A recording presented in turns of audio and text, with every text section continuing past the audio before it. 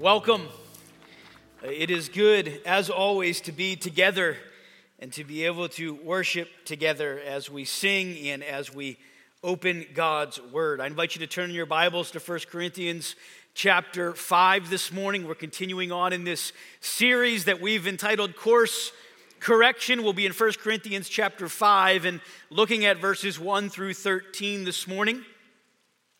Growing up, I played baseball and basketball, and I remember as a team, whether it was a baseball game or a basketball game, if we committed errors, our coach would not be particularly happy with us.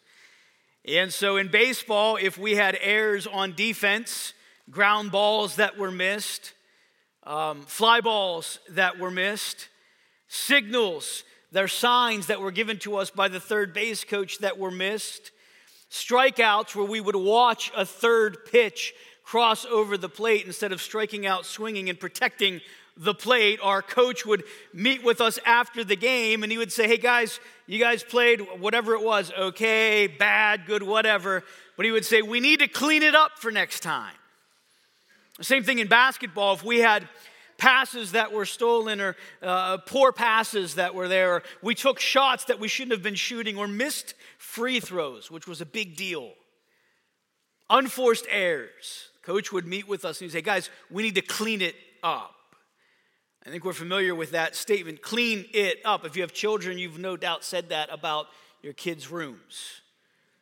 That when you walk into it, I use the phrase, and again, this is something probably that growing up, I thought I would never say this because this is something my parents would say, is I'd walk into the girls' room and if it's messy, I would say, it looks like a tornado was in here. Like, have you ever said that? What happened here? This is a complete mess. Clean it up. We understand that statement in these different areas of life, and chances are you've either used that statement or you've been on the receiving end of that statement, and we know what is meant by that. And in many ways, I think that's the mindset and attitude the Apostle Paul has towards the believers in Corinth as he's writing this letter of 1 Corinthians to them.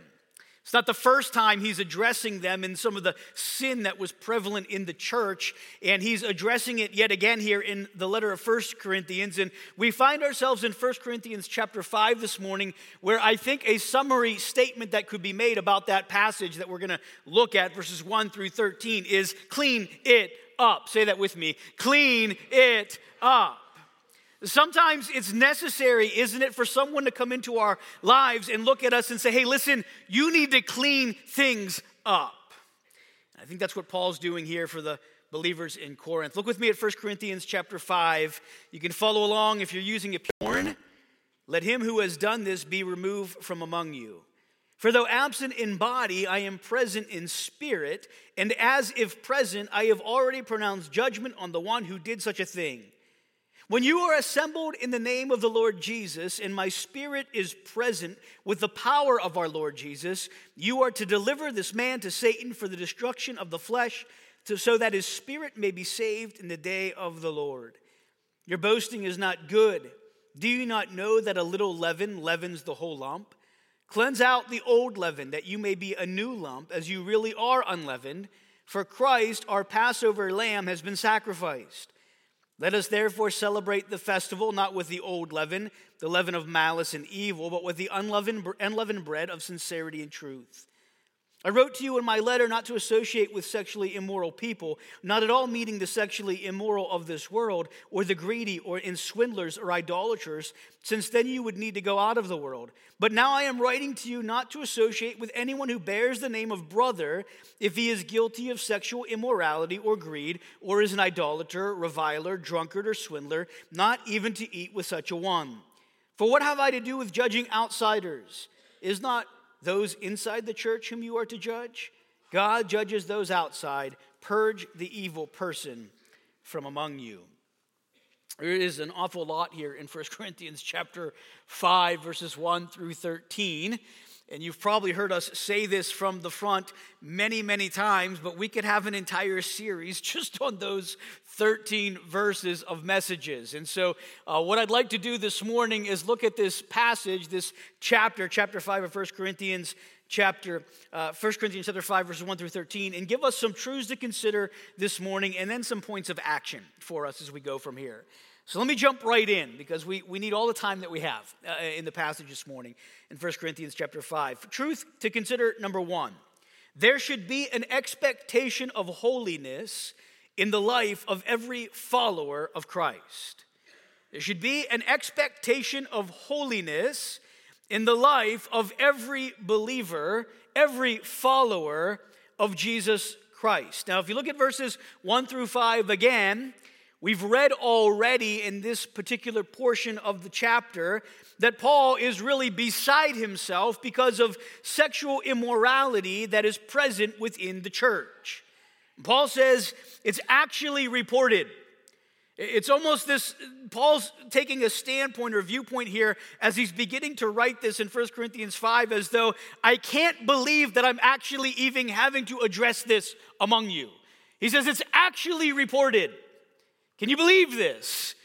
It's actually reported that there is sexual immorality among you. That's one thing. A little bit later on, Paul's going to make reference to the fact that in verse 9, he says, I wrote to you already about sexual immorality, that should not be something present within the body of Christ. He says, I've already addressed that. But here he says, it's actually reported that there is sexual immorality among you, which is one thing, because that shouldn't be present within the church. It shouldn't be embraced by the church. We'll talk about that in just a bit. But he says, it's actually of a kind, verse 1, that is not tolerated even among pagans, for a man has his father's wife. You should think about this for a moment. These are believers in Christ that Paul is writing to, no doubt very immature in their living for Christ, or their lack thereof. Paul's writing to them and saying, listen, it is actually reported there's sexual immorality in the church amongst you, but even of a kind that is considered terrible amongst those that don't even know Christ. Most commentators, when they comment on this particular passage, talk about how this man who had his father's wife, which would have been his stepmother most likely, was doing something that not only was forbidden in that culture and amongst them, but it was actually under Roman law even illegal to do. And here he is within the church, a man having his father's wife in a sexual relationship. And he says it's not even tolerated among pagans. This is a very clear understanding that Paul has been telling and promoting to the believer in Christ every step of the way. And as Paul would do in all of his letters, that there is an expectation of holiness in the life of every follower of Jesus Christ. We're to be holy as God is holy. What that means is that we are to be set apart from all that is sinful, worldly, and evil, set apart for God's use and set apart from that which displeases God. As a follower of Jesus Christ who has been redeemed, as one who is sitting here that believes in the Lord Jesus Christ as your Savior, as one who was dead that God has now made alive, your life and my life should be characterized by holiness. We should be holy as God is holy. We should be set apart from the sin that is prevalent in the world and those things that were once prevalent in our own lives. Let's consider that for a moment. What if we were to do a present examination of our own minds and hearts and lives, actions and words? Could what we are producing in our life on a day-to-day basis be categorized as holy in the sight of God? Set apart for God. Could it be characterized in that way? In Romans chapter 12, verses 1 and 2, the Apostle Paul makes a very strong command. He says, I appeal to you, therefore, brothers, by the mercies of God, to present your bodies as a living sacrifice, holy and acceptable to God, which is your spiritual worship.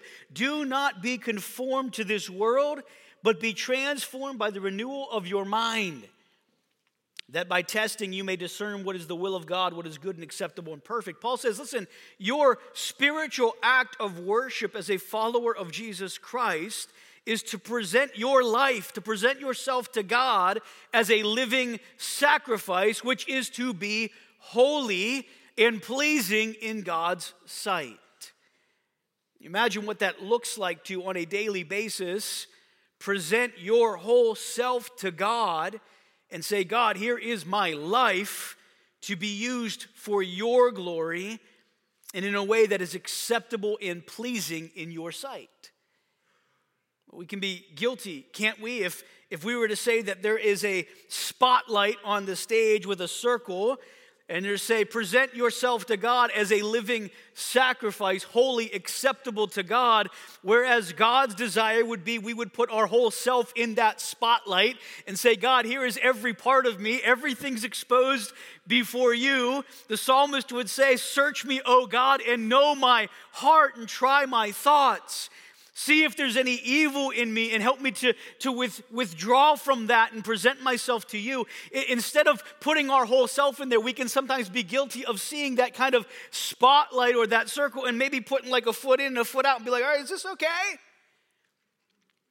We could be guilty maybe of putting everything in, but we're kind of like just hanging on over here. What does God want from us? God wants a presentation of our whole selves to Him to be used in a way that is holy and pleasing in His sight. Because you are not your own, the Word of God tells us. We've been bought at a price. We belong to Him. And so there should be an expectation of holiness in the life of the believer in Jesus. Paul, the apostle, says this in Ephesians chapter 4, verses 17 and following. He says, I say and testify in the Lord that you must no longer walk as the Gentiles do in the futility of their minds. They are darkened in their understanding, alienated from the life of God because of the ignorance that is in them due to their hardness of heart. They have become callous and have given themselves up to sensuality, greedy to practice every kind of impurity. But that is not the way you learned Christ. Assuming that you have heard about Him and were taught in Him as the truth is in Jesus, put off your old self, which belongs to your former manner of life and is corrupt through deceitful desires, and to be renewed in the spirit of your minds, and put on the new self, created after the likeness of God in true righteousness and holiness. God wants us to be holy as He is holy. He wants us to have an expectation of holiness in the life of the believer in Christ because that's what we have been called to be. He goes on in Ephesians 4 to say, therefore, having put away falsehood, let each one of you speak the truth with his neighbor, for we are members one of another. Be angry and do not sin. Do not let the sun go down on your anger and give no opportunity to the devil. Let the thief no longer steal, but rather let him labor, doing honest work with his own hands, so that he may have something to share with anyone in need. Let no corrupting talk come out of your mouths, but only such as good for building up, as fits the occasion, that it may give grace to those who hear. And do not grieve the Holy Spirit of God, by whom you were sealed for the day of redemption. Let all bitterness and wrath and anger and clamor and slander be put away from you, along with all malice. Be kind to one another, tender-hearted, forgiving one another as God in Christ forgave you. The Apostle Paul is so consistent in all of his letters that there's the expectation in the life of the follower of Christ of holiness, that we're to be set apart for the Lord's use. We're not to look like the world, and when I say the world, I mean those that do not know Christ. When I say the world, I mean all that is evil within the world and the sin that is prevalent in the world. We're not to look like the world or talk like the world or act like the world, or we're not to do as the world does and value what the world values and participate in what the world participates in. We're to be holy as God is holy, as the children of God. That means that we don't lie, we speak the truth. That we don't sin in our anger, but we demonstrate patience and long-suffering. That we resist the temptations of the devil to fulfill the lusts of the flesh, our pride and sinful sexual desires. That we don't steal, but we work hard and we give to those in need. That we don't swear or use filthy language, but we speak truth. That we don't gossip or tear others down out of envy or bitterness. That we don't hate others, but we're quick to forgive. We're to be holy as God is holy. There's an expectation of holiness in the life of every follower of Christ. Paul says, and you are arrogant. Verse 2, ought you not rather to mourn? Let him who has done this be removed from among you. For though absent in body, I am present in spirit, and as if present, I have already announced judgment on the one who did such a thing. When you are assembled in the name of the Lord Jesus, and my spirit is present with the power of our Lord Jesus, you're to deliver this man to Satan for the destruction of the flesh, so that his spirit may be saved in the day of the Lord. This is harshness here given by the part of Paul the Apostle here. This is harsh, but it's righteous harshness. Why? Because there's an expectation of holiness. And when sin is embraced and sin is participated in, what follows that sin is a heart of unrepentance, a lack of acknowledgement of sin, and even boastfulness on the part of the believer in this church that this sin was even happening and they didn't care. Paul says that they need to be removed from among you and delivered to Satan for the destruction of the flesh. Why? Because there is an expectation of holiness in the life of every follower of Christ. And sometimes that's hard for us to digest. Sometimes that's difficult for us to hear. That's hard, but absolutely necessary.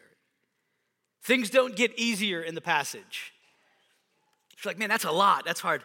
It is, but buckle up because it gets even harder as we move through this passage. Number 2, the church is responsible to maintain holiness in the body of Christ. So there's an expectation of holiness, but get this, the church is responsible to maintain that holiness in the body of Christ.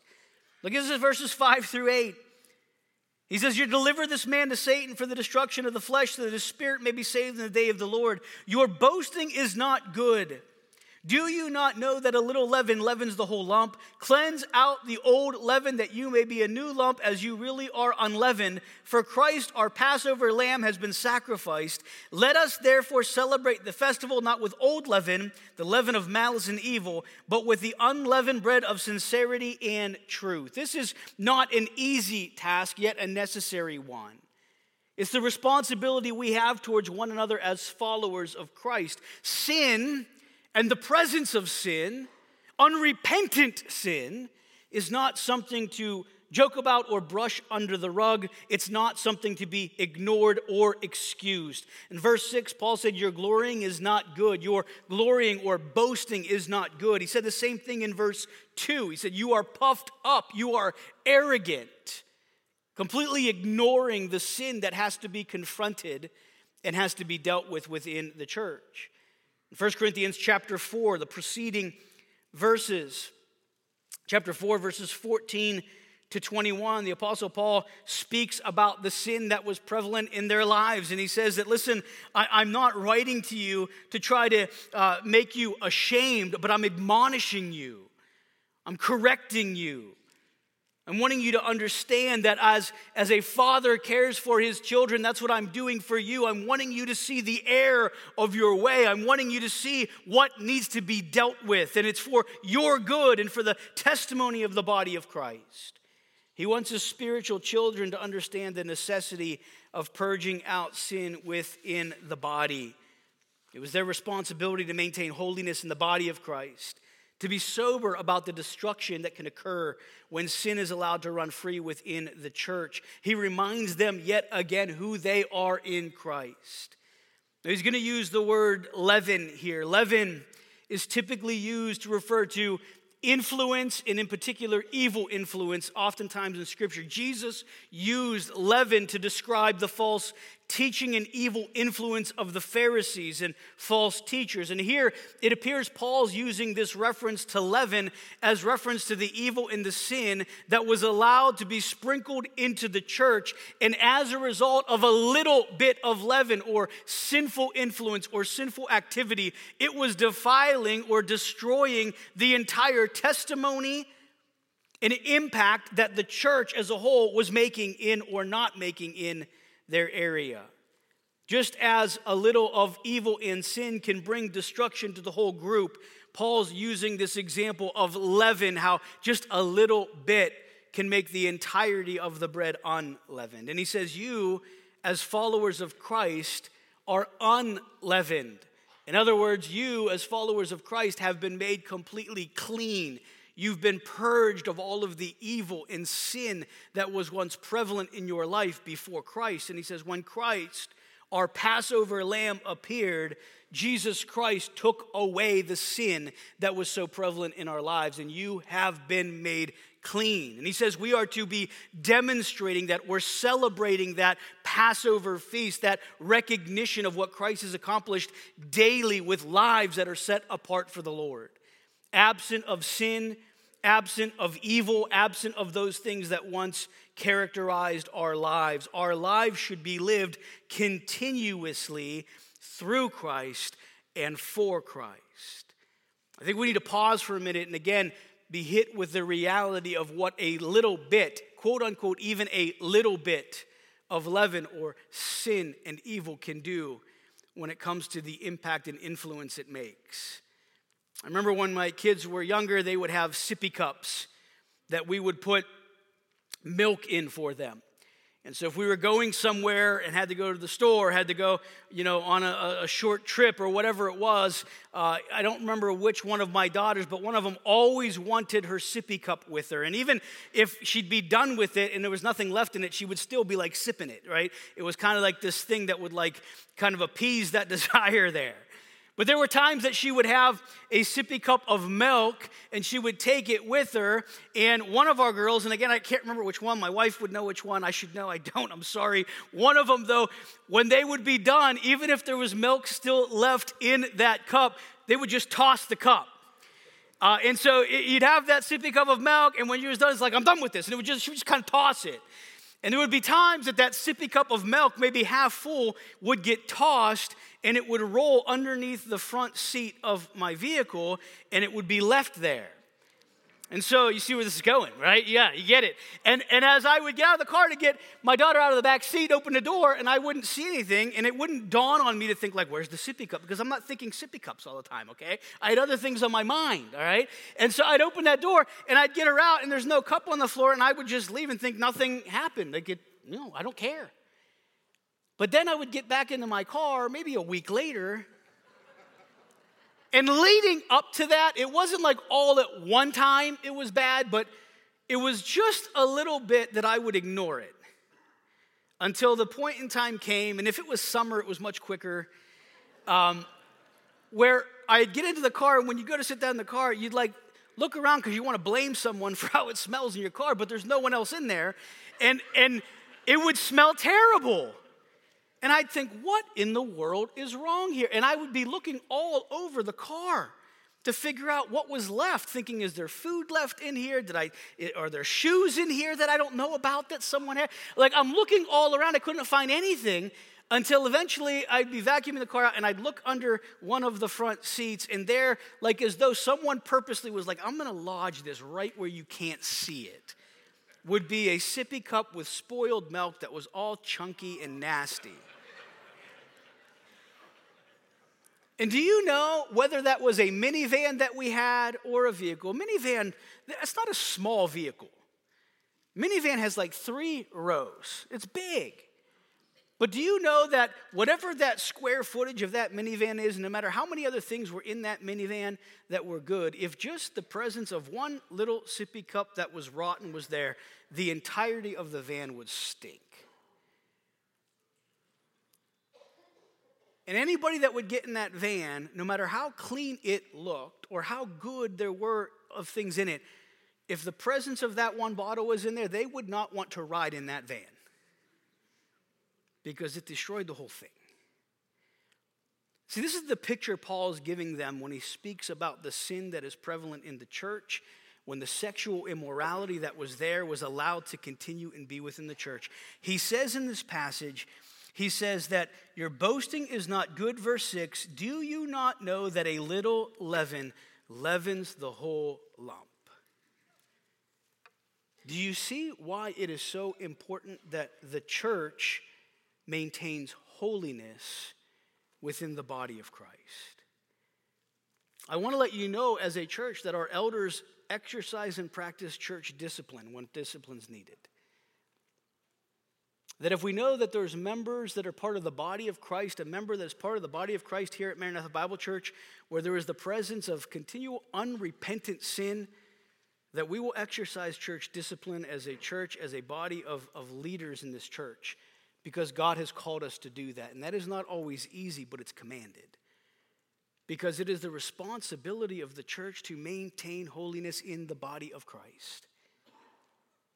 And Paul's admonishing them about this here. He goes on, number 3, the presence of overtly rebellious sin amongst followers of Christ should not be tolerated within the body of Christ. Verses 9 to 11, he says, I wrote to you in my letter not to associate with sexually immoral people. You're not to associate with them. He goes on, verse 10, to clarify, and we're going to look at verse 10 in a minute, but he says in verse 11, now I'm writing to you not to associate with anyone who bears the name of brother if he's guilty of sexual immorality or greed, is an idolater, reviler, drunkard, or swindler, not even to eat with such a one. The presence of overtly rebellious sin amongst followers of Christ should not be tolerated within the body of Christ. Can I ask you just for a minute to consider the seriousness of Paul's commands here? Verse 9, he says, don't keep company with sexually immoral people. Verse 11, he says, don't keep company with any brother, someone who identifies as a follower of Christ, someone who says, I believe in Jesus, I follow Jesus, I'm part of the church, the body of Christ. He says, don't keep company with any brother who is sexually immoral or covetous, an idolater, a reviler, a drunkard, an extortioner, not even to eat with such a person. Let me clarify something here, because if you look at this list and be like, this auditorium would be empty. Any fellowship gathering would be empty of people.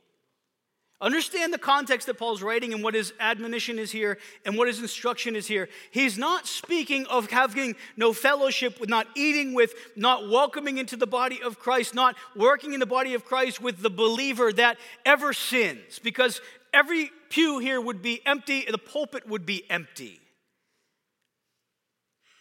If what Paul is saying here is that no one who sins should be within the body of Christ.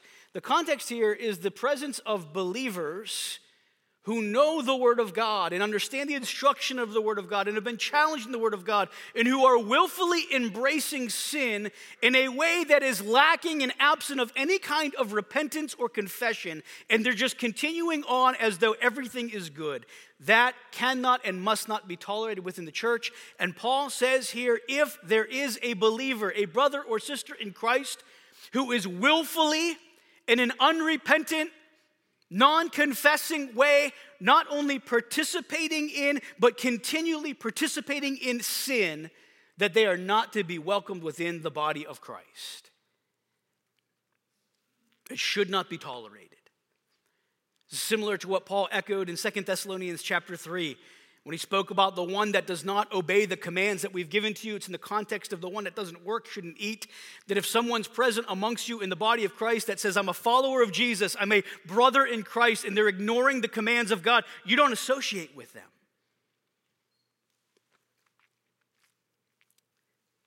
This is hard. This is not an easy thing. He says, don't keep company with sexually immoral people. Don't keep company with any brother who is sexually immoral or covetous, an idolater, reviler, drunkard, extortioner. Don't even eat with such a person. Now let me back up and look at what he says in verse 10. Not at all meaning the sexually immoral of this world or the greedy or swindlers or idolaters, since you would need to go out of the world. Paul makes a clarifying statement here, and I think this is something we need to hear, because this is an indictment on the church.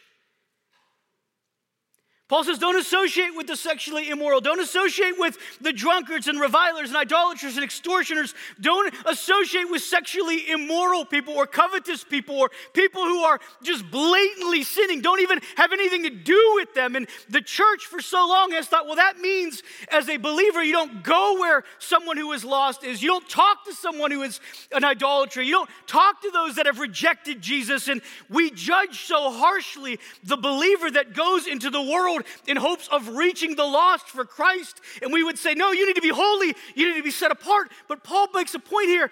He says the direct opposite in this passage. The be separate, that have nothing to do with, that don't associate with. He says, I'm not talking about the world. I'm talking about you all. This is an indictment on the church. Because in our zeal to be holy, We're very quick to talk about why the believer in Christ should not associate with, be around, eat with, or talk with those in the world who may be characterized by these things, but turn a blind eye when it comes to our association and fellowship with brothers and sisters who are doing these things. Paul's saying the direct opposite here. He says, I don't mean the world. Otherwise, you couldn't live in the world. I mean your brothers and sisters. And man, isn't it true for so long, so many as followers of Christ have no problem talking about why, as a Christian, you should not go into a bar. Or as a Christian, you shouldn't have your kids in public school. Or as a Christian, you shouldn't go to this event or that event or go with these people or those people. This is why as a Christian you don't do X, Y, and Z, because God said you're not to be around those people and have any fellowship with those people. And then when we back up and look at what God says, I'm not talking about the world. I'm talking about all of you within the church. And don't misunderstand what I'm saying. I'm not telling you go do all those things. But I'm telling you, this passage is taken out of context so many times by the believer of why we don't associate with the lost. And you know who was the greatest example of the opposite of that? Was the Lord Jesus Christ. Folks, this is in-house cleaning. This is look within.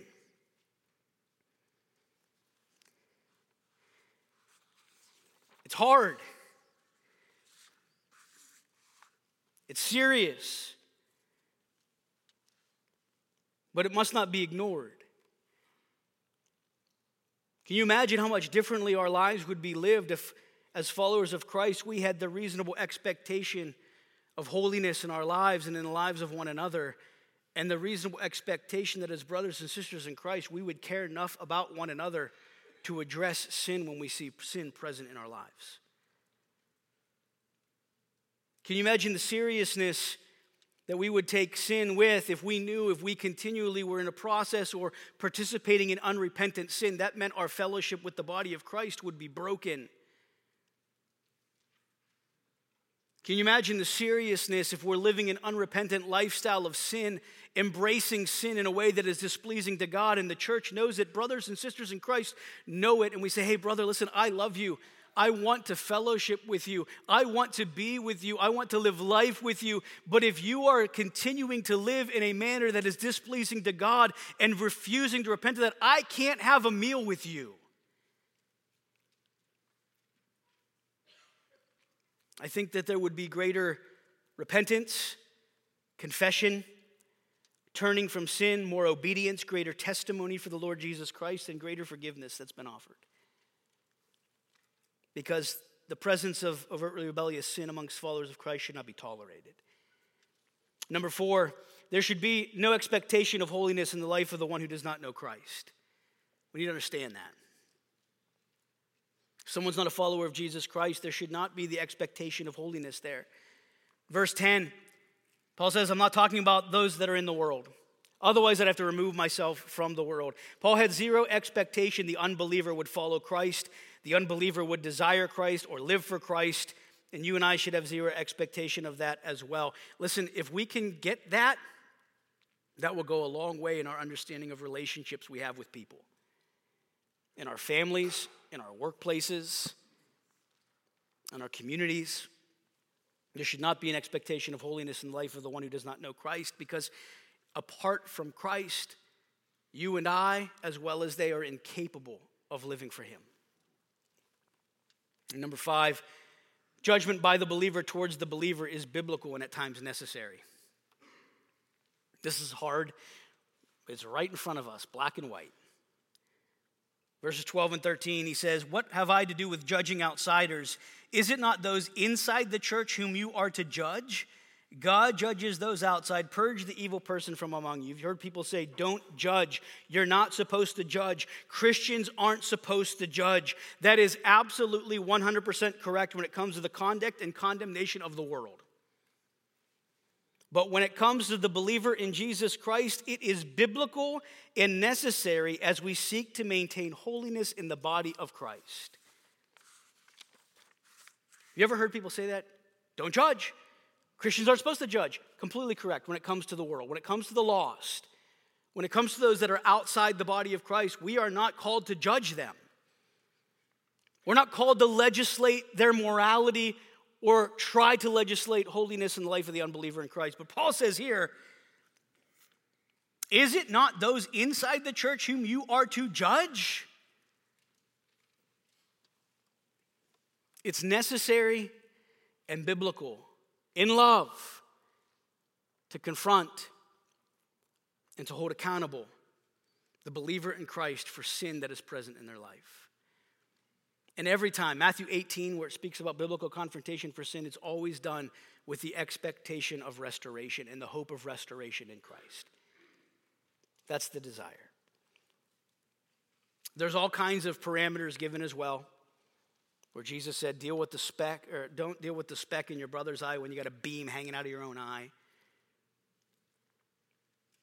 But in a statement of general truth, sometimes judgment is necessary. It's biblical and it's healthy. And then number 6, judgment towards the unbeliever is God's responsibility. Sharing the gospel is ours. I hope this can bring a smile to your face. The message we have to share for those who are not yet part of the family of God is one of urgency, love, and truth. Think of how good this is, church.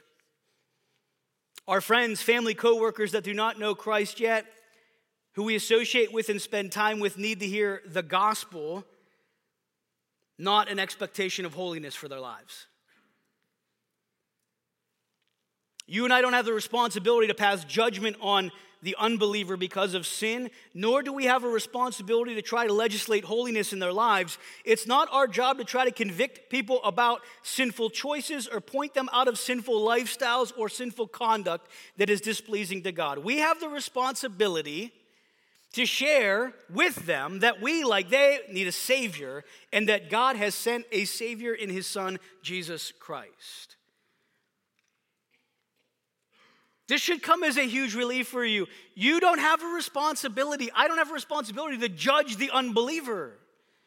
I don't have a responsibility for the unbeliever to try to change their lifestyle or their values or their perspective on life. I don't have a responsibility, nor do I have the power to do that. I have the responsibility, and you have the responsibility to share with a lost, dying world the good news of the gospel of Jesus Christ. That's the responsibility we do have. Judgment towards the unbeliever is God's responsibility. Sharing the gospel is yours and mine. So let me give us some points of action quickly. Number 1, we must strive for holiness in our personal walks with Christ.